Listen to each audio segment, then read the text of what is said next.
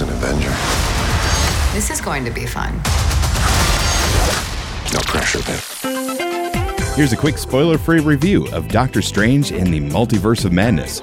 Doctor Strange was a nice change of pace from the recent MCU movies and TV shows, changing up that formula of the over-the-top CG final confrontation in Act 3.